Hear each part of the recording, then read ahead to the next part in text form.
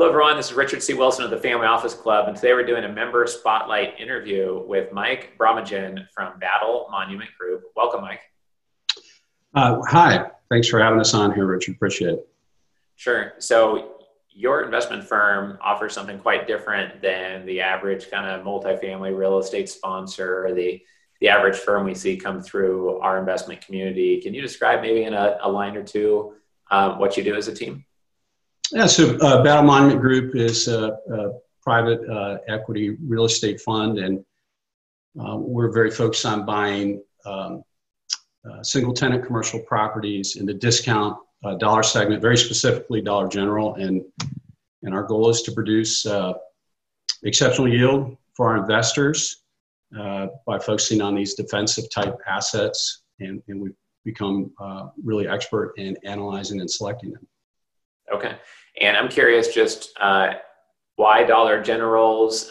You said they're defensive, so I'm guessing part of your answer is that when things get tough and the economy drives towards people wanting to be more on a budget or saving money, that the Dollar Generals, I'm guessing, have a history of doing decently well. But can you explain a little bit about the reasoning behind the Dollar General focus? Yeah, absolutely, Richard. We started out in 2014 doing this, and given our kind of previous lives experience, we knew we were going to be in the single tenant commercial realm, which is obviously still huge. And ultimately, we wanted to focus on assets we felt would be in the portfolio for a long time. We're buy and hold. That's slow and steady wins the race.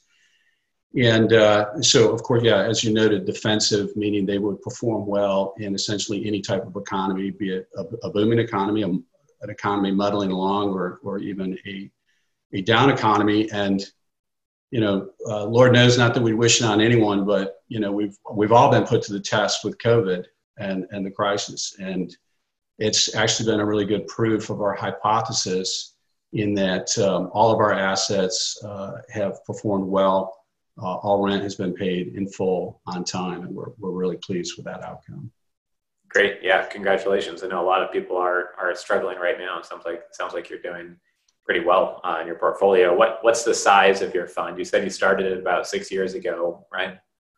Yeah. So we've actually launched and fully subscribed and closed two previous funds. They were smallish, $5 million equity raises each, but it was important to us to prove to ourselves that the repeatable nature of what we had started. We're very, given our military backgrounds, we're very conservative, systematic type of team. And we currently have 44 properties that we own, valued at roughly $35 million. And, very excited to share about our most recent fund that we launched. Hopefully we talk a bit more about that, and very excited. Yeah, sure. Why don't you go ahead and tell us a little bit more about that? What are you looking to do that's different in this fund? Is it just a larger size, or?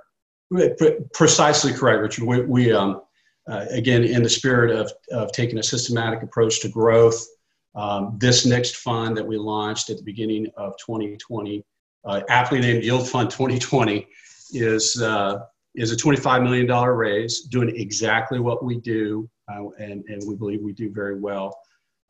It provides for an 8% preferred return to investors with an overall target IRR of 11 to 12%. And that's based on a 50-50 split of carried interest on the back end at fund wrap up, whether that be recapitalization and or liquidation. Okay. Oh, and I would like to add that we currently, literally as we speak, have a 44 store package under contract. And so one of the reasons why we're really excited to be doing this interview with you and sharing about our firm, we're very actively raising capital so that we can close on that deal.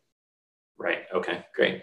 And, I grew up in the Boy Scouts and playing a lot of sports. And so I think there's a certain amount of discipline and work ethic that comes from that. But I know you have a military background and you've given back to the veteran community. Can you tell us a little bit about that and how that kind of interweaves with your company's culture and how you operate? Yeah, absolutely. Well, when I say we, there are three of us that are principals, John Oliver, Peter Stark, and myself, of course. And all three of us are West Point graduates. And as it turns out, all three of us are also decorated combat veterans. Several of our staff members are veterans, a couple other service academy graduates, not all West Point, one of them is an Air Force Academy graduate. So I really think that manifests itself in two ways into our fund. Richard, one is just in terms of our overall management approach. I mean, we don't, to keep this succinct, I wouldn't go through everything, but it really is everything from how we manage our overhead, lean and mean, and how we treat people. One example would just be that I really believe firmly that there's just a degree of earnest conviction you get from a group like us when we say things like we put investors first. And we use words like integrity. That means the world to us. And we don't use those words lightly or tritely. And of course, it explains our passion for giving back to the veteran community. Right. Great.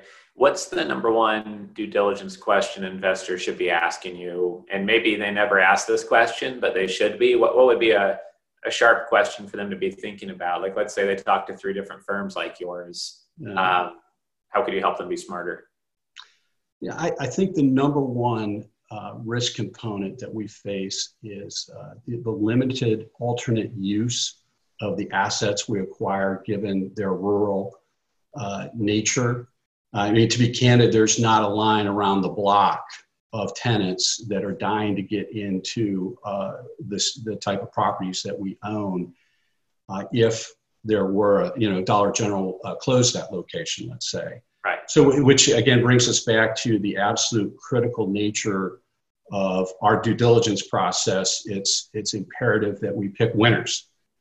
And I think our track record thus far really speaks to that, in the 6 years we've been buying and managing these assets, we've had 18 properties come up for lease renewal, and of those 17 have renewed on time or early. So we have a very good track record. Yeah, congrats. That's great. And I guess that's one thing, having a fund versus investing in one property. If an investor is to go out and invest in one property on their own and they're getting exposure to one property, and by chance that one doesn't get renewed, you're taking a massive outsized risk compared to having 5, 10, or 44 properties in a single portfolio, right? Yeah, exactly correct. When we bought our first property, our first fund, we felt really kind of exposed because we just had that one property. But, as we've grown, it can kind of self-insure essentially, in that, if we had a property go dark, that would not at all impact investor yield. Sure. Okay. I'm still just as passionate as ever about the due diligence process. Okay. And just earlier this morning for commercialrealestate.com, we did an hour-long interview on net lease properties by chance. So all of this is kind of top of mind. And I'm just curious, you look at these properties all the time, you're evaluating the location, you're evaluating, maybe the traffic or the performance of things in an area. What's a $100,000 kind of piece of advice you could provide to an investor looking to allocate to an area like this or to a fund like yours? Well, I guess I would one-up you, Richard, and say I have $1 million answer, and that is to invest with us. Let us put our extensive, highly disciplined due diligence process to work. There's no secret sauce here. It's a lot of hard work. It's a lot of disciplined diligence, but it's very difficult to replicate. So for someone to say, we could go out and do that. We could talk at length about why it's challenging to do that. At the end of the day, you want to put your capital with people that you trust, that you believe are competent to manage the assets that they acquire, and are going to strive to give you the return that they're targeting. And we have a great track record in that regard. So, if there was one nugget in there, Richard, I would say it's as important about who you're investing with as it is what you're investing in, because we are so passionate about the conservative nature of the assets we acquire and delivering to our investors. But that starts with the people, not the assets. Right. It's the people that are going to make sure they get the assets that deliver on the promise. Right, right. Yeah, I do think that a lot of investors, whether they realize it or not, are really looking for people they can trust and have high conviction in, more so than getting an amazing return. They'd rather be with people that they can sleep at night, trusting their money with, rather than someone trying to hit a home run for them and they don't even know if they can trust them not to run away with their money or something of that nature. So, right. So let me lose the sleep at night.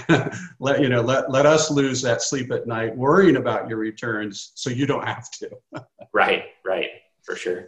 So Mike, how could someone get in touch with you if they have, a property for you, a resource for you, if they'd like to invest with you? Maybe they have a wealth management firm and they think half a dozen of their clients should be considering your product. What would be the best way to get in touch?